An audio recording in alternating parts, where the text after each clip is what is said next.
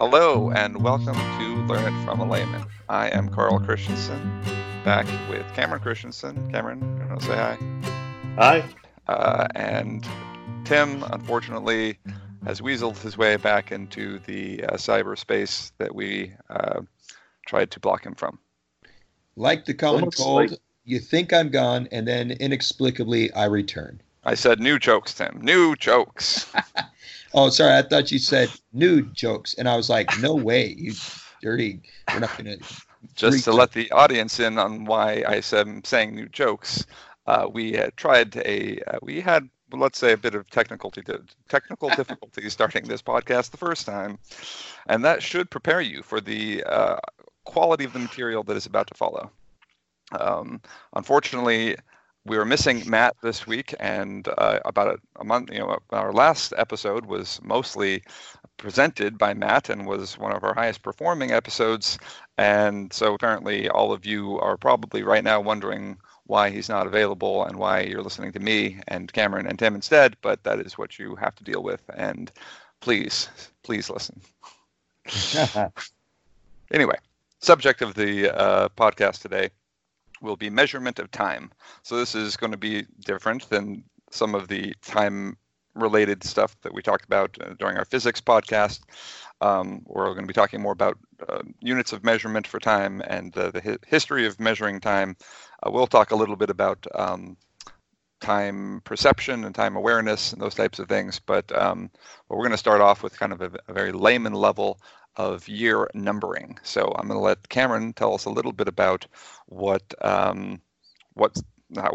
we are currently in the year 2019. Well, thank you. Thank you for that. So I believe before random people took out things in our numbering system or changed what they meant, like AD and BC.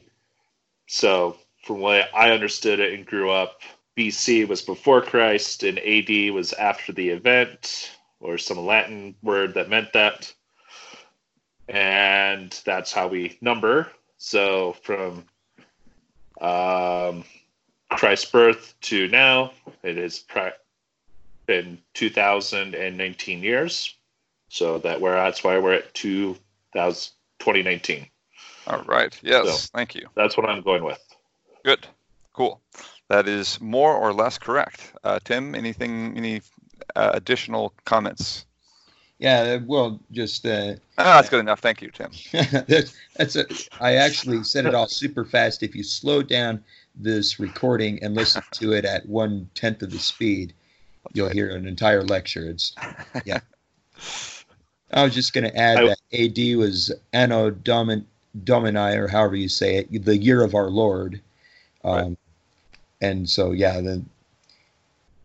Anyways. Yep.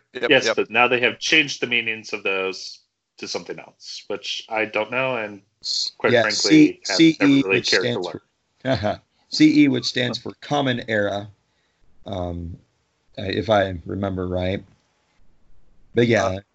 Yeah, exactly. So and that's relatively recent, I believe, that the addition of the CE addition to those abbreviations, to those terms, but originally, right, this numbering system, the year numbering system was introduced by the Romans, and that is at least that's my understanding. So essentially, obviously, given the history of Western Europe and the prevalence of Christianity in that area, that was the calendar system the year counting system revolved around how they figured when the birth of Christ was. So yeah, before Christ, Anno Domini or Domini, in the year of our Lord, and that didn't actually start being counted officially, at least in the Roman Empire, until what I'm reading here is in the year 525 AD is when it was actually formalized. Before that, the Romans were using a different system of counting years that was counted from the foundation of the Rome. and so that was the way that they were counting years before that. And so obviously pre-Western civilization, globalization of the world, different cultures, different societies had different ways of counting years, and so obviously Egypt, Mesoamerica, Mesopotamia, China, Middle East, all had their own ways of measuring years and counting them, and so it's only been in the last 500 years or so that these things have become more standardized, and because the Western world was the first to kind of, to some degree, colonize, and some imperial type of takeover, we kind of standardized from the top down. There is some bottom up adoption as well, but that's the way that it became ubiquitous across the globe to use the Roman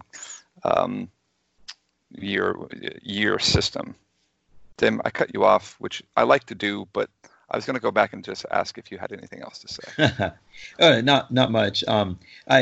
Cameron commented on the kind of feeling a little bit of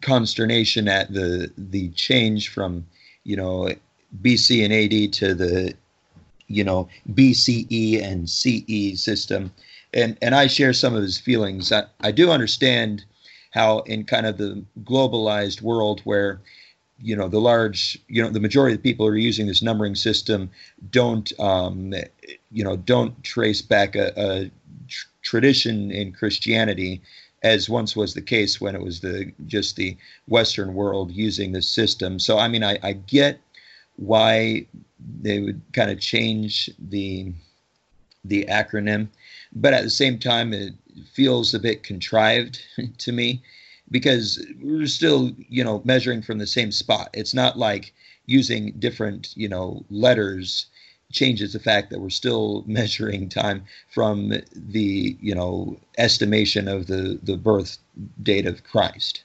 And so it just seems to me a little like, really, it's just contrived. But I mean, if it stands for common era, I mean, you would have to be like, first off, you would have to define an era, which is like 1,000 years, right? Something like that. Yeah, I don't know what they mean by common era. So common in what way? Technically, our BCE should be constantly moving up. Or if it's common era, only relevant era would be within the last 100 years, which would be common to everybody. Yeah, we could have reset. I feel that you have a problem. Yeah, they're obviously trying to keep. It's an issue that lots of engineers run across. You're trying to maintain support for an older system while kind of adapting it to a new playing field. And so, yeah, I mean, it kind of like Tim said, they're trying to adapt it to people that don't associate it with a particular event or any event that they have any significance with. Yeah, I mean, it is what it is. So, and I'll say I feel like there's kind of two things going on. One is kind of globalizing it and generalizing it. They're making it generic so that anyone can use it, which doesn't bother me so much. I do feel like it is part of a modern trend to kind of wash faith and religion out of the public sphere in general.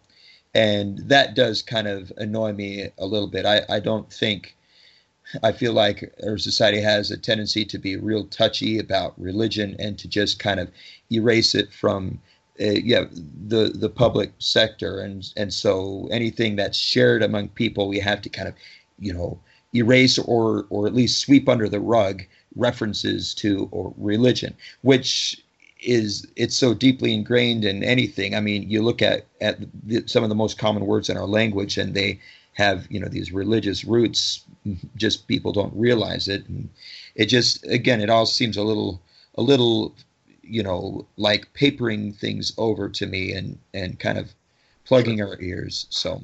Sure, and as we'll see as we talk more about time measurements here, there are lots of the ways that we measure time all have histories in cultures that we might not have agreed with in the past. We generally don't care, but for whatever reason, current sensitivities are what they are. And the numbering system, if you want to refer to it as BC or BCE, then I don't personally care. But yeah, we'll move on from that topic for now. But the one interesting thing before we move on, though, is the Chinese calendar, where most year numbering systems historically counted up, right? They, in the case of obviously Christ's birth, we're talking before that we're counting down, as we look back, we're counting down and then back up. But in the case of the Chinese system, the years are not they're not in a sequence. Not an infinite sequence, at least. They go in 60-year repeats, and so they go every 60 years. They start it back over, and so that is how the Chinese did their calendar before, obviously standardizing to some extent.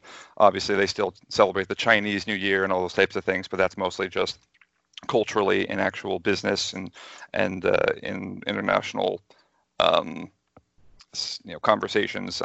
They still obviously respect the what has become the global calendar now. So, just thought that was interesting. Okay, now we're going to move to months. All right. Well, actually, before we move to months, we have to talk a little bit about. So, the idea of a year is pretty clear cut as far as we're talking about one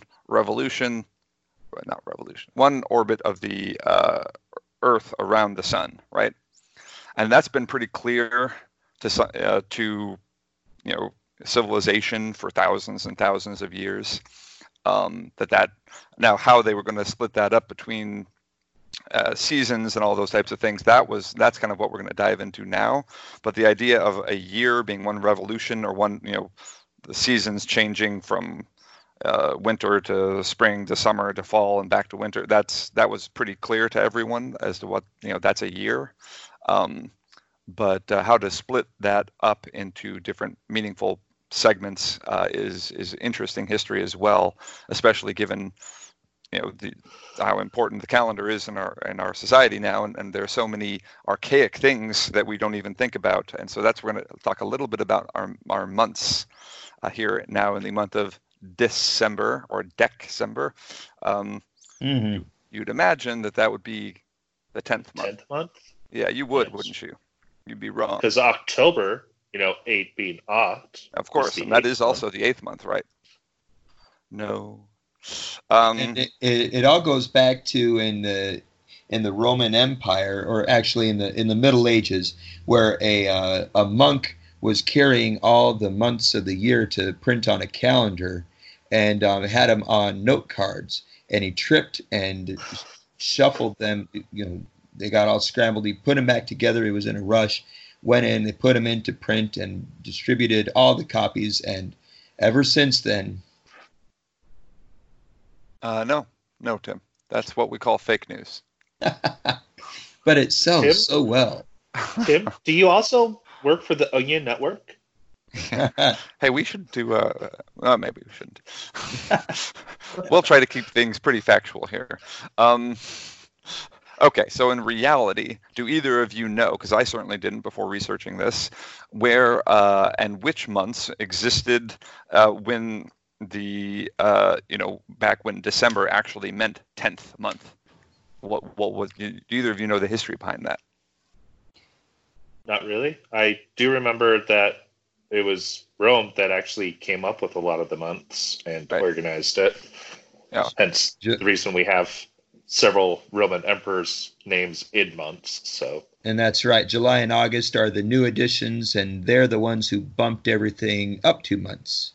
So being inserted before October, the 2 extra months pushed October up to the 10th, and November to the 11th, and December to the 12th. That's what most people believe, and it is untrue. Fake news, Carl. It sells. Yeah. So originally, the calendar of King Romulus was Isn't that from Star Trek? Not that Romulus. not a Romulan. Wrong. No, it had 10 months, and it started in March. That was the first month. That's why in the Army to this day, when they want you to start, they say March. Nope. That's also wow.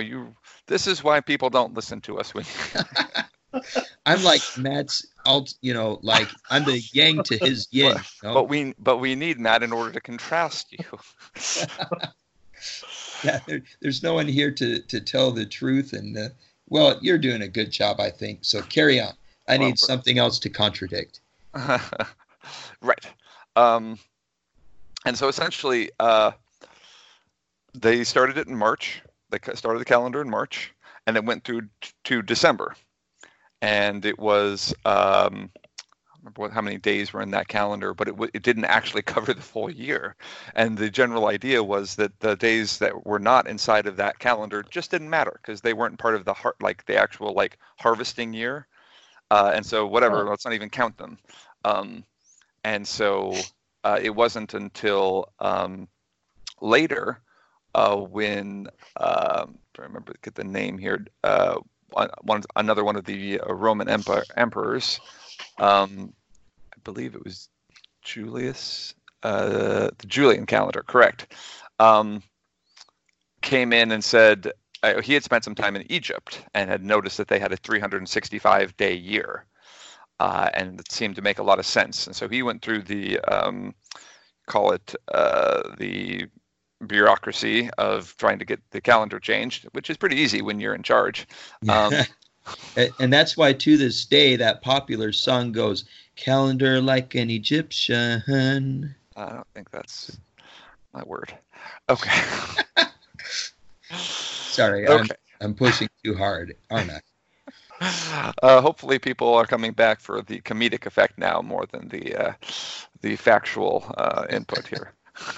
So it's been 2,000 years essentially that at least the Western civilization has had a 12-month calendar, and so wait, you didn't finish the story. He comes back and he's he got the Julian calendar. He went through, sat down, and figured out with his advisors or whatever that they needed a calendar that actually had that more or less had 365 days.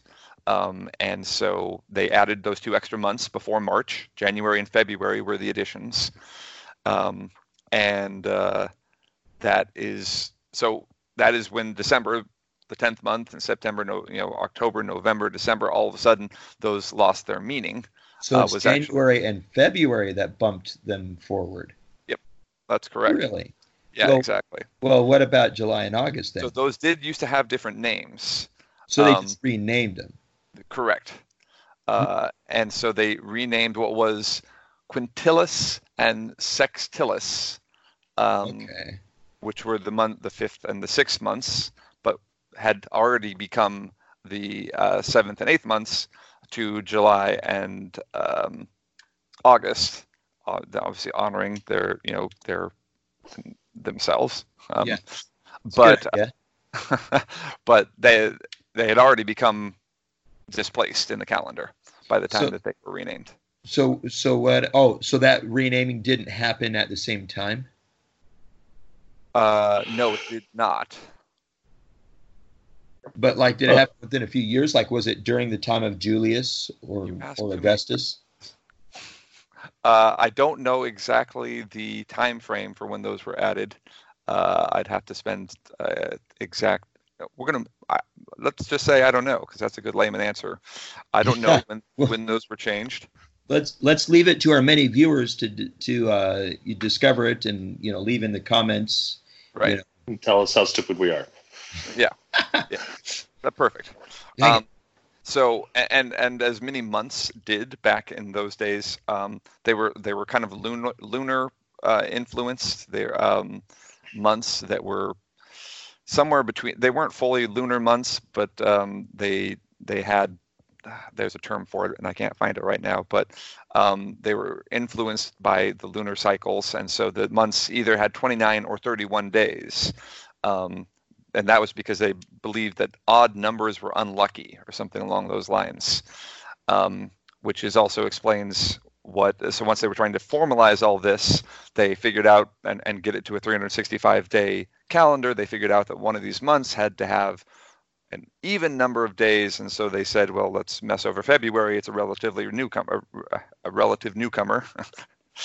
And why they went to 28, I don't remember exactly, instead of going to 30, but that's the way it shook out. And so that's kind of some of the facts about how the current calendar came together. But it is interesting that, like I said, the Egyptians had this idea of a 365-day year down before, as did, I believe, to some degree, the Mayans. And so I guess the Western civilization is taking some of these good ideas and putting them together, but it by no means the genesis of some of these ideas. So that's kind of the bird's eye view of where the names come for the years. So we had the Julian calendar, sorry, for the months, not the years. The Julian calendar, and then, oh, hold on, I just got your name. Later in 8 BC. There we go, 8 BC. Quintilius was named Julius in 44 BC to honor Julius because it was a month of his birth. And So that was 2 years after.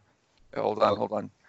At the time Julius took office, the season's calendars were 3 months out of alignment. So Julius added 2 extra months in the year 46 BC. So it was only 2 years later that the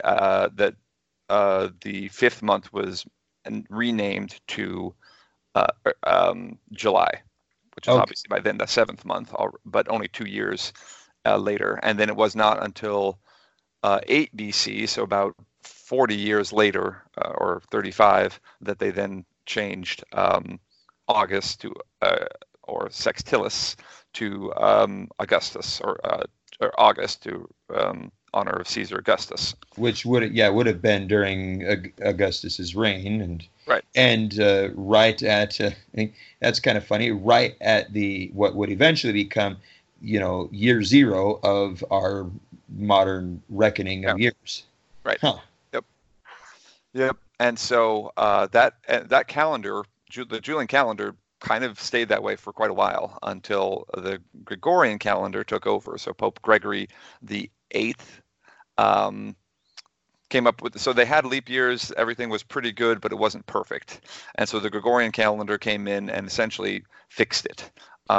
Is that when the year was like, the winter was happening in the summer or something, and Pope Gregory had to come in and say, all right, chumps, we're going to just chop off a bunch of days and we're going to jump straight from, we're going to skip a whole bunch of weeks or something? I think it did involve some of that. I don't have the specifics on that, but yeah, I do believe there was some changes that went down in order to get things synced up again. And okay, so around the 16th century is when this happened, and that's when we started recognizing that certain, it wasn't every fourth year that there had to be a leap year. We had to make some exceptions in order to get the decimal place in order correctly, more or less, or almost exactly at this point. So that the Gregorian calendar is what we have now, and it's very much like the Julian calendar with some additional fixes in there in order to. So yeah, right, here you go, Tim. It says the Pope had cut 10 days from the current calendar. So only jumped from October 4th to October 15th the next day. So that's cool. It's not, crazy. It's not going to make a post-apocalyptic, disaster film, but that's a good long nap, though, huh? That's so right. Did we time travel? That's right. Ooh, we'll have to end with a discussion of time travel, everyone's favorite topic. Yeah, exactly. Anyway, so that's we won't belabor this too much longer, but I thought it was interesting. And like I said, a lot of this is some sort of misconception about which months were added, and July and August messed up the whole thing. Well, no, actually, that was not the case. They did rename months that had also been named for numbers, but those numbers were already out of place by the time they were renamed. Though it really happened at nearly the same time, only nearly, 2 years. but right. But they weren't shoved in there.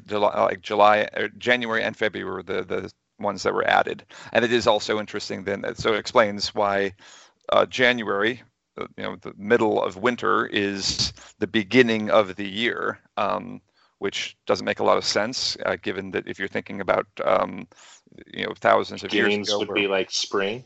yeah, you'd imagine, that you're talking more about farmers and beginning of the year. If you think about old civilizations that were mostly agricultural based, said the beginning of the year probably would have been when they planted, and that makes sense. Or astronomical, solstice maybe, sure, or solstice, equinox. Right, something along those lines. But January doesn't make a lot of sense to be the beginning of the year until you understand the calendar a little bit more. So. Uh-huh. So that is January always seemed like a two-faced month to me. But awesome. Obscure Greek god pun, maybe? Yes, I think you missed. That is certainly not a layman pun. I think you lost most people there. It's about as good as apropos. Apropos. That one. Apropos. Is Yes. that okay? Apropos. Yes. My joke was better off of that. With my potpourri joke. Okay, good. I'm glad that the most important part of this is jokes. Apropos. Got to practice that one. Apropos. Apropos. Okay, we're moving on. I feel like Scooby-Doo. Okay, so then there's a question of days, or a week, let's say. Do either of you know where the 7-day week came from? Well, I think we should have an even day week. It makes more sense. We should make it 8. Carl, when a mommy month and a daddy month. Oh boy. Wait, stop. No. Love each other very much. That's right. Yeah. So the 7-day week essentially originates from what I've read, Judaism, biblical origins, and so. You're talking Mesopotamian origin, Abrahamic, Mosaic, and so from the Judeo-Christian mesh. We've got a 7-day work week, and so that kind of a 7-day week that was that kind of became the standard as we standardized everything across the globe. And so that's kind of where the week comes from. And then days, once again, those are pretty clear cut. How we measure days, obviously not as clear cut. And so we'll get a little bit into that. A day obviously being a full revolution of the earth. And people obviously from the Neanderthals probably understood that. But how and why do we have 24 hours in a day as opposed to some other arbitrary number of hours, and why are there 60 minutes in an hour and 60 seconds in a minute? Well, clearly, back when the Romans widgets. Yeah, I was going to say back when the Romans were setting things up, they just looked at a clock and they said, "Oh, well, look at this. It's divided up in 60 minutes to an hour." So that's right. Chicken or the egg, real question. Does the clock come first? No. I'm guessing it's a more recent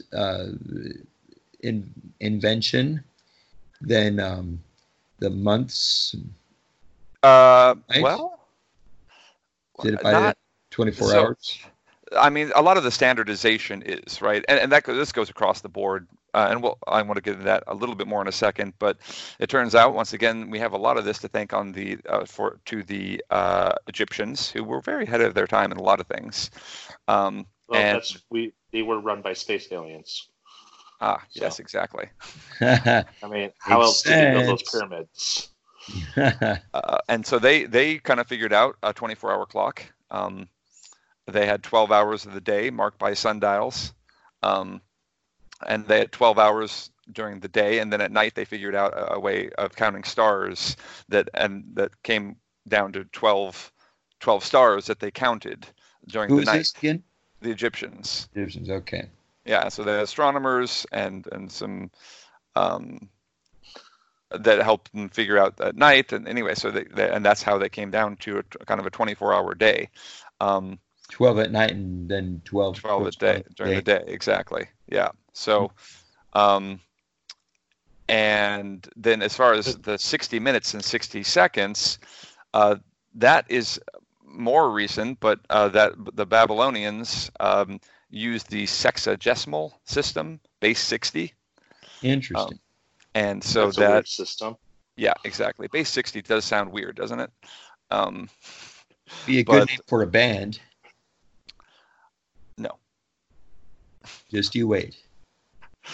And so that, along with some Greek astronomers, they started trying to standardize the distance between these stars and latitude and longitude, and that started making its way over into the counting of time. As you can imagine, that makes sense as you're talking about the way you're trying to count the distance, to count time based on stars and how stars move.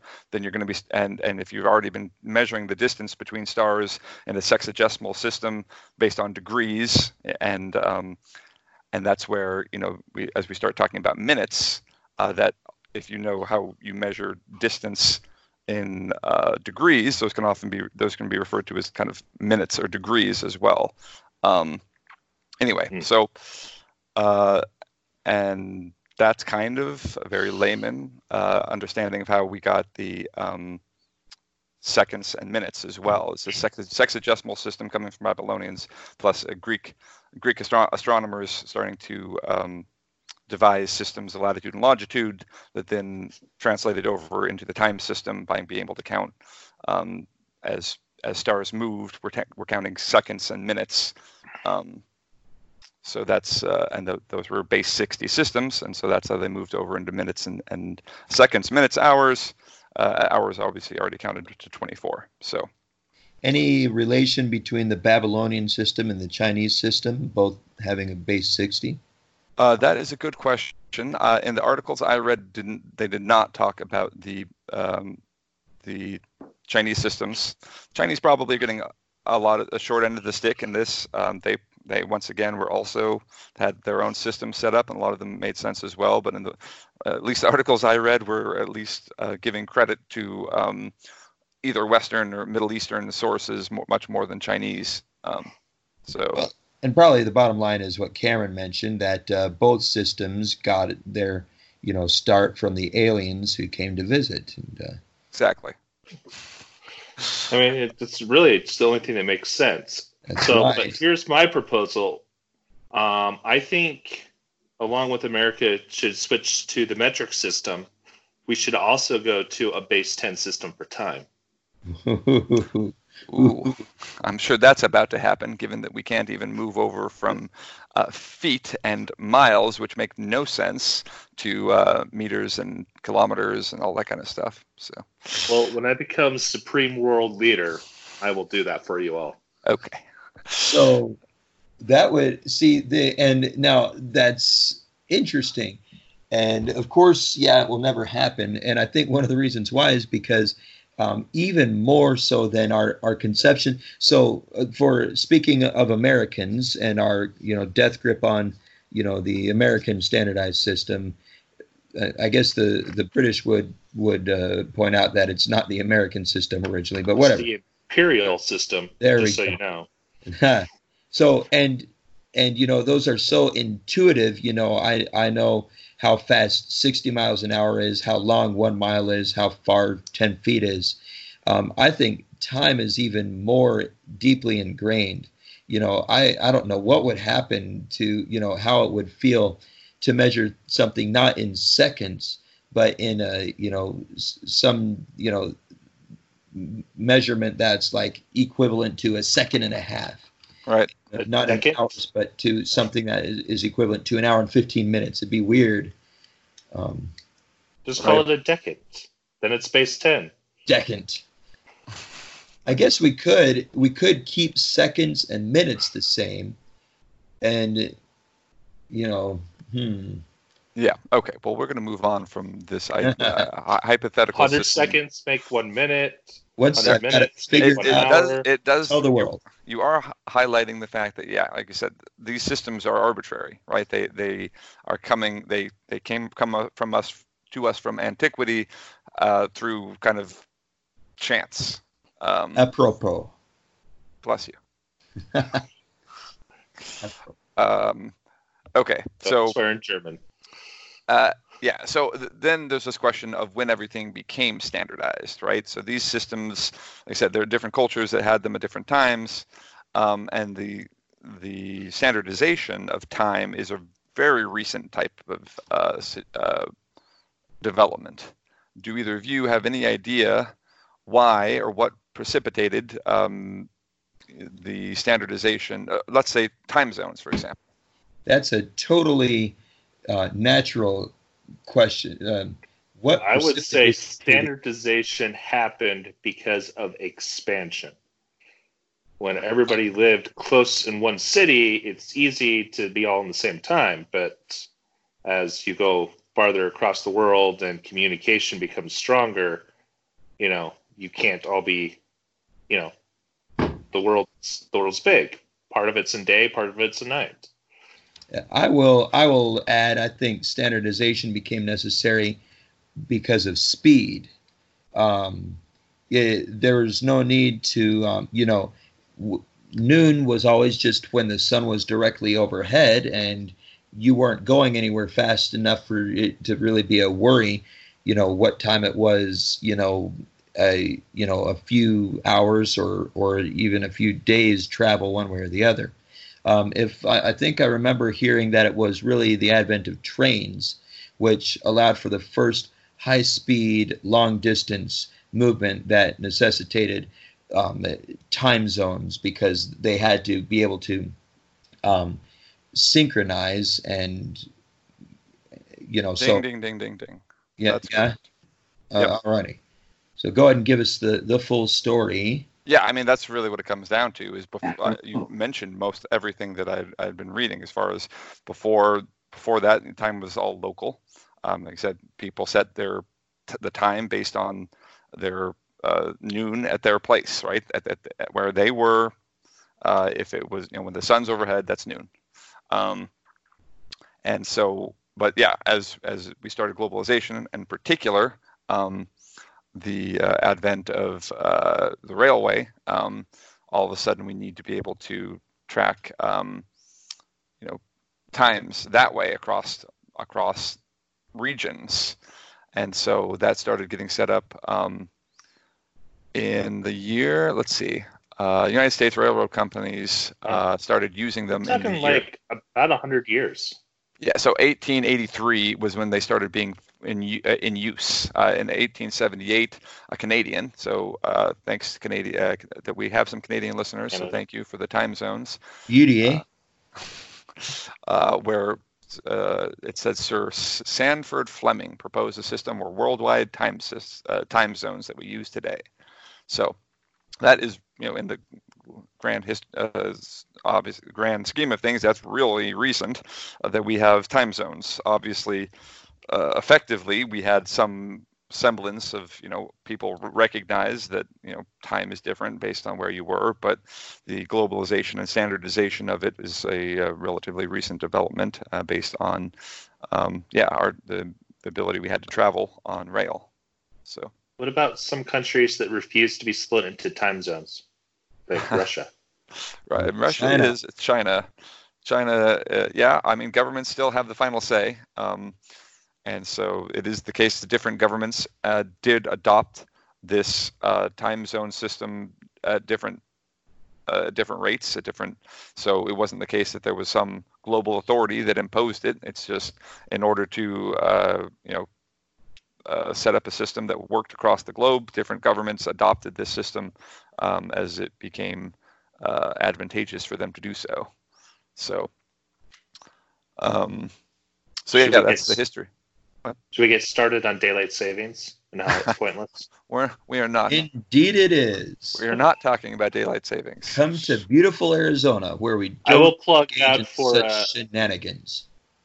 I'll do a good plug for a good YouTube channel. CP Gray does a beautiful job explaining how stupid daylight savings is. Huzzah! Click And the problems that below. we actually run into it, because not all countries start and end daylight savings at the same time, which causes a lot of issues. Yeah. Not all countries actually do it. So yeah. Okay. So that's time zones. We won't belabor that anymore either. But I wanted to hit on one more really interesting thing before we finish off this podcast, and this is time awareness. So these are all arbitrary measurements of time for the most part. Well, beyond obviously a day, revolution of the Earth, and a year, or revolution around the sun. But even that, and if what does that mean if we were on a different planet? Obviously, then we're different. Years are different, and days are different, and so time seems largely arbitrary. So we should start going by Star Trek, Star Date. Right. So I guess that more the question of how does time play out in the mind? Our perception of time is largely what matters, given that we're talking about our finite existence here. What do you guys? So let's start with the phrase "a watch pot never boils." Why? I've seen it boil. Why is that a saying, and what does that have? What insight can you give on perception of time? Well, I think the perception that it's saying is when you're watching something, it takes longer for it to happen than when you're distracted. So when you're focused on something, time seems to move slowly or more slower. Specifically with anticipation. If it's hoped for or an event you're waiting for and looking forward to, psychologically, I don't think you have to be looking forward to something. It could be something bad, Well, I think if, on the contrary, if you're dreading something, then you're hoping it won't go. Then it creeps up on you, right? And all of a sudden it's here, right? Oh, I need more time to finish my. Oh, I'm out of time, right? And how did it go so quickly? That's just because you're a good procrastinator. Yeah. So. It turns out in the fields of science that study these types of time perception issues, there are lots of different things that affect how we perceive time pass, and they can measure them to some degree, which is really interesting. For example, there's something called the oddball effect. So essentially, the idea there is isn't that a Bond villain? Odd Job. It's close. So essentially, if I'll read the Wikipedia definition and then I'll try to give it a better layman. It says perception of the duration of an event seems to be modulated by our recent experiences. Humans typically overestimate the perceived duration of the initial event in a stream of identical events. I would say we tend to exaggerate, not overestimate. Well, no, literally overestimate. Literally, so the first time you see something happen or something different happens, something inside of us perceives that time to be longer because we are taking in more somehow. I wonder if it's that when we're a child, a year feels like forever. Versus that's a different thing. That's a different thing.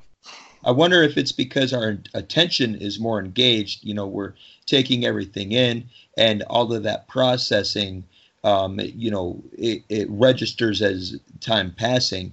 And then by the time I've done it 10 times, I'm not as engaged. I'm not needing to process as much, and so it doesn't register with me as much time passing. Yes. I guess I'm no obviously neuroscientist here, but I will claim to be, since no one can check to verify. People know that's not true. Anyway, that was one of the interesting things.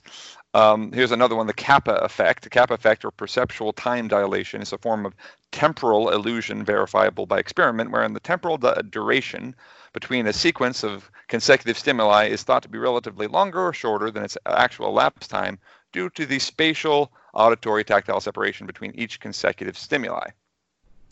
Okay, so that's a bunch of stuff that doesn't make any sense. So generally the idea there is that, okay, and it gives this example in Wikipedia as well. If you've got a trip, and you split that trip up into 2 equal amounts of time, but the first chunk of it, you travel faster, so you go further, but you travel faster, and then the second chunk is once again the same amount of time, but you travel slower and go slower. You travel slower and go less far. The one that the time that you go faster, that first part of the trip where you go faster, will seem to take longer, even though it's the same amount of time as the second one. Huh. Because more you're passing more, and therefore you think that more time is passing. Right, exactly. The stimuli, you're seeing more things, and so it seems like more time has elapsed, even though the same amount of time will have elapsed in the next trip, but you just don't see as much. You're not taking in as much. So interesting. So the stimuli that we receive really affects the way that we perceive time, and that's once again this idea of a watch pot doesn't boil. If you're just staring at something, right, what stimuli you're receiving. Well, anyway, like I said, lots of different things. Chronostasis is another way where you. Anyway, we won't dig into all of these, but what some of the other ones the Cameron already mentioned are changes with age. For example, Tim, being wicked old, generally underestimates a given interval of time. Yeah, like I feel like we've been talking for a good 10 minutes. Exactly.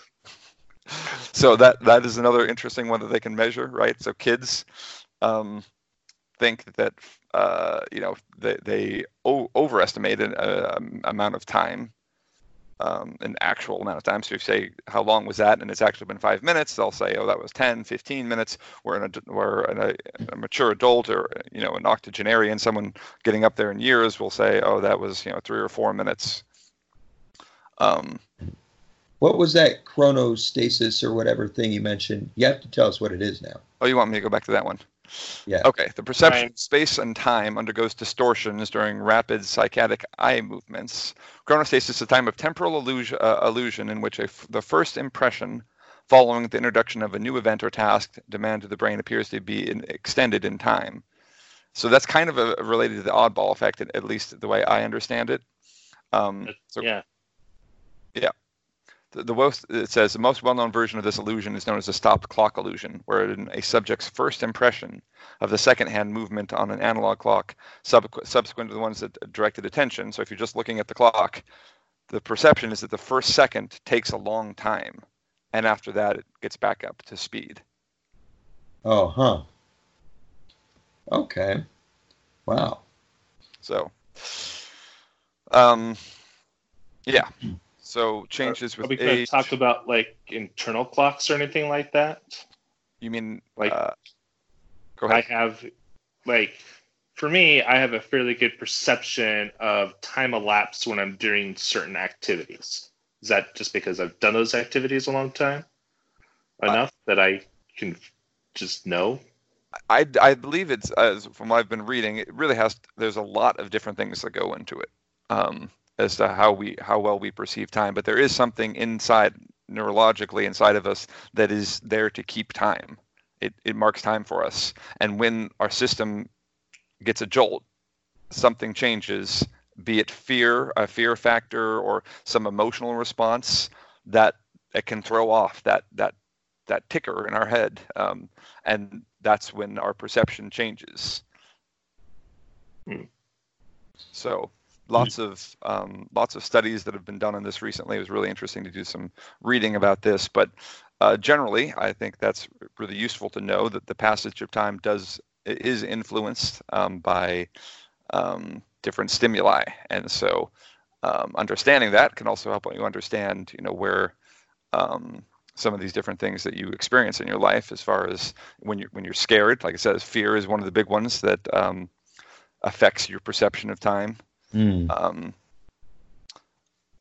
So if I want time to go slower, I just need to have lots of stimulus all the time, or new stimulus all the time. Be afraid.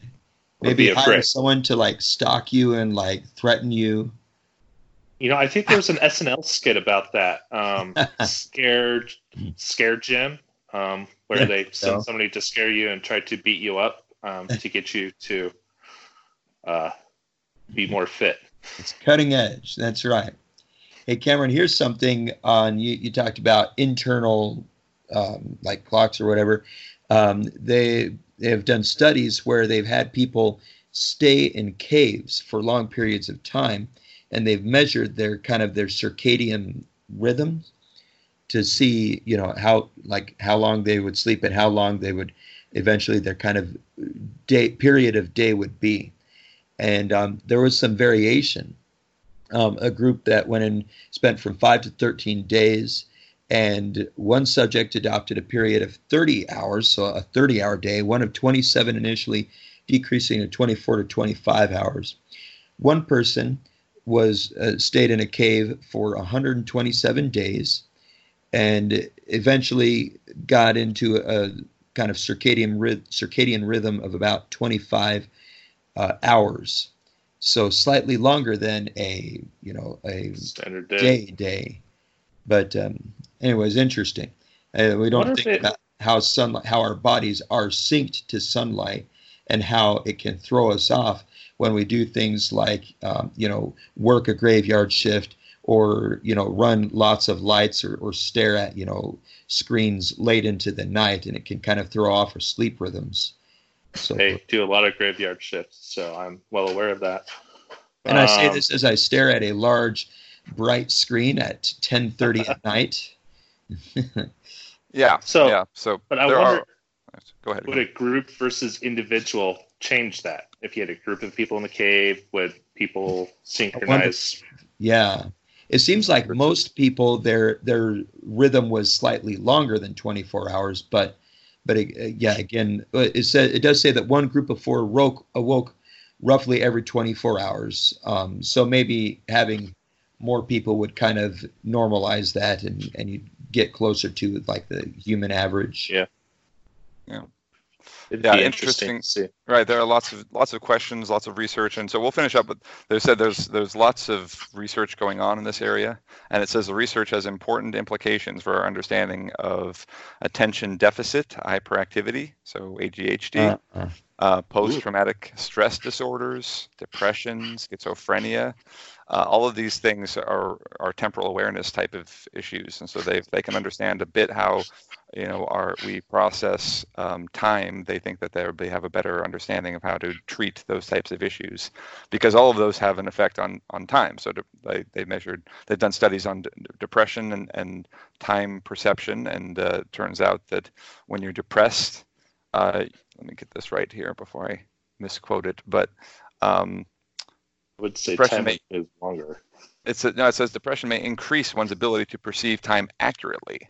One study assessed this concept by asking subjects to estimate the time that had passed during intervals ranging from 3 seconds to 65 seconds. Results indicated that depressed subjects more accurately estimated the amount of time that had passed than non-depressed patients. Interesting. Yeah, so there clearly some relationship there as far as because people have a more acute sense of time. Yeah, that's interesting. For whatever reason. So anyway, I'm really interested in that type of research into measurements of time. That's obviously our measurements, neurological measurements of time, as opposed to what we started the podcast with, which is kind of these calendar and pragmatic ways of measuring time. But that is what I had prepared for it. So, Cameron, Tim, any final words? I will just Tim, you go. I will just put this out as a personal observation that I'm curious if anyone else has experienced. I underwent a very minor operation a couple years ago, I think, where I was under anesthesia, kind of put out for I think a couple of hours, and I remember this sensation from falling asleep under the anesthesia to waking up. It was different than the sensation of falling to sleep at night or in a nap and waking up after. And it was the bizarre thing was, after falling asleep and waking up in the morning, I wake up with a sense of time having passed. But when I woke up from the anesthesia, it was just, there was no sensation of time having passed. I, might as well have just like gone under and right back up for how it felt. So I'm wondering if anyone else has felt that, if you've gone under for an operation or something, if you've experienced that kind of the bizarre chop of consciousness. Going to sleep, we say we're going out of consciousness, but it's not the same as really being fully out of it, from my experience. So I'll just leave that out there for people. I would say I've also been under anesthesia, and I did not have that same experience. Really? Yes. I wonder if it's different with different anesthetics too. Maybe different ones have different effects. I don't know. There was a section on sleep here. Let me touch on that as we leave, so we don't leave everyone on a cliffhanger. Perception of time is temporarily suspended during sleep, or more often during REM sleep. This can be attributed to the altered state of consciousness associated with sleep that prevents awareness of the surroundings. Waking up, a person subjectively feels no time has passed, but reasons them. So that, I guess, that first sentence there makes it sound like that time is suspended during REM sleep. And so maybe you had a lot of dreams while you were out, and Cameron didn't. Maybe they told me that I did not want to wake up from my anesthesia. I was actually out longer than normal. Oh, really? Ooh. Yes. Yeah. Anyway, so some open questions. This is anyway. My final thought was 1 minute is 0.02 if you ever have to do a time clock conversion. Oh, good to know. Hours. How it's a base 10. The base 60 to base 10. 0.02. 0.02 is 1 minute. All right. In a day? No, like 1 minute. Like, when you're adding up much time to figure. So, like, money to time, you know what I mean? Money to time. Time is money. I'm confused. So, like a conversion, it goes into a base 10 system. Okay. Right? Yes. Like, you get paid X amount per hour, which is a base 10. Oh, I see what you're saying. 1 minute is 0.02 of an hour. Of an hour. That doesn't make any sense. There's 60 in it. Out of 100. No, it's 0.02. Is that okay? Me. All right. Well, there you go. Yeah. Well, okay. 1 divided by 60. So yeah. Yeah. Well, I just want to end by saying that this has been very apropos.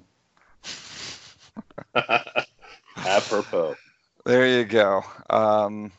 Okay. Well, and hope you sleep well tonight, everyone that's been listening. This is a very different take on time than we did our last. We ended with our last one where we were getting sucked into a black hole. So hopefully this one. Hopefully you have no perception of time. Exactly. While you sleep, because you're sleeping better. Hopefully listening to this podcast was not like watching a pot of water boil. And when will it end? Goodbye, everyone, and we'll see you next time.